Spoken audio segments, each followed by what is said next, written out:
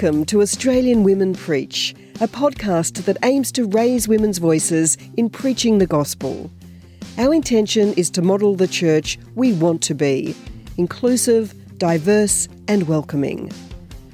Brought to you by WATAC, Women and the Australian Church, and the Grail in Australia.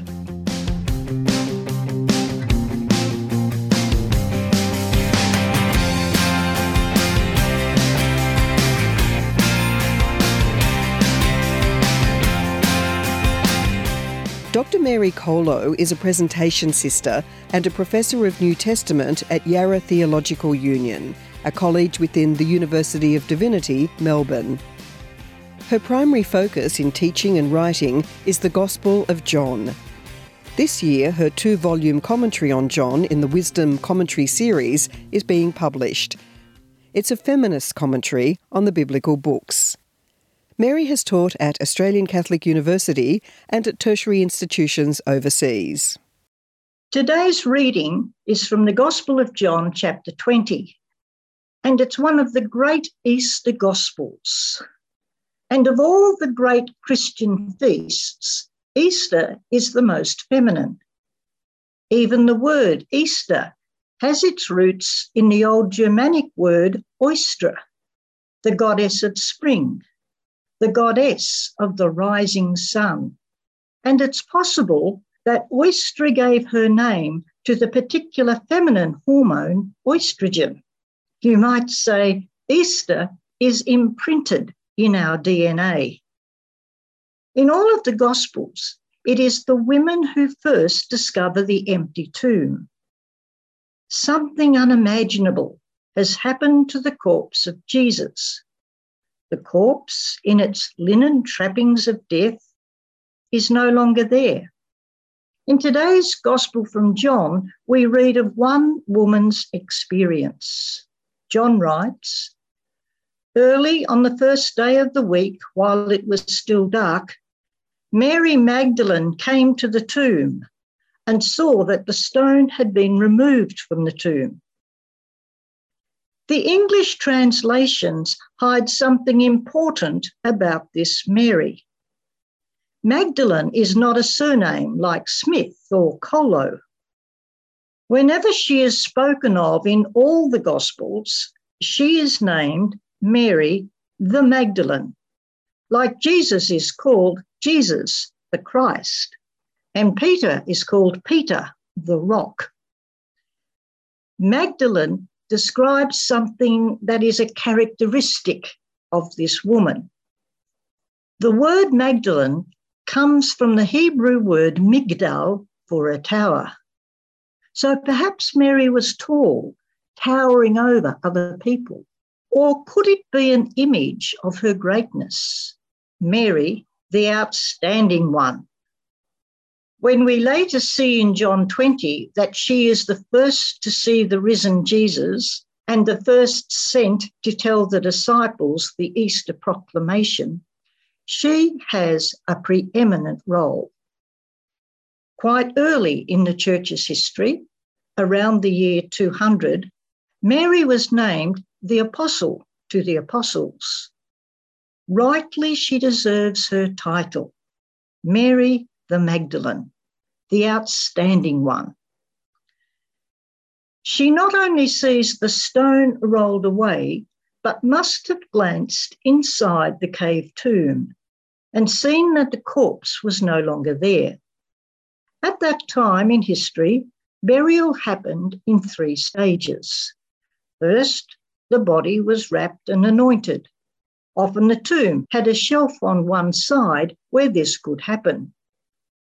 Then long, narrow tunnels were dug into the side of the tomb, and the body would be slid into one of these, which would then be sealed temporarily.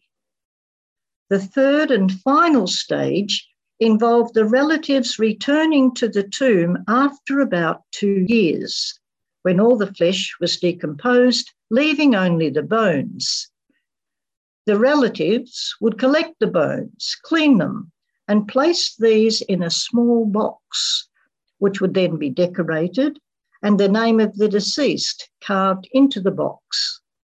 This could be left in the tomb or taken somewhere else for final burial.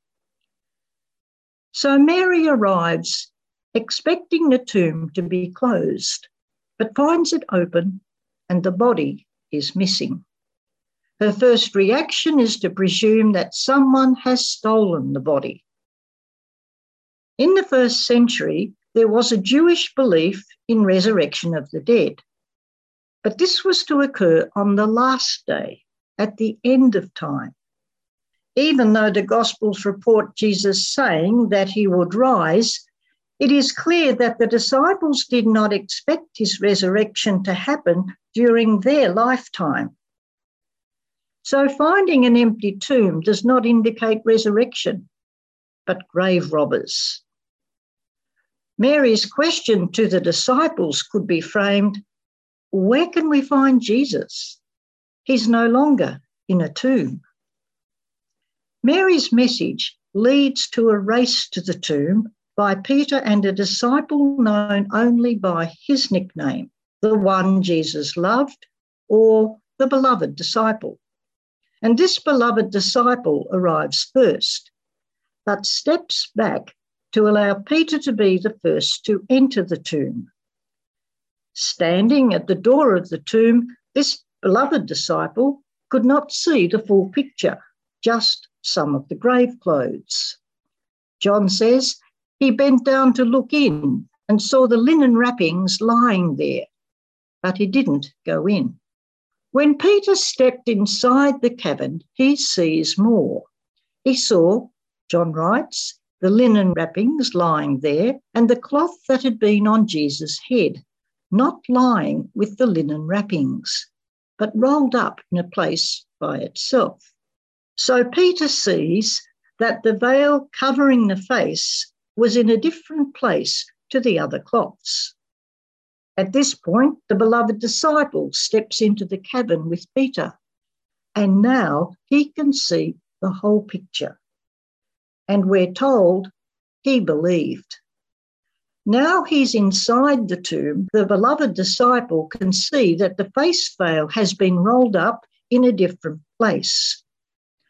John, who is a master of symbolism, may be making a link between this face veil and the one that Moses needed to wear following his encounter with God.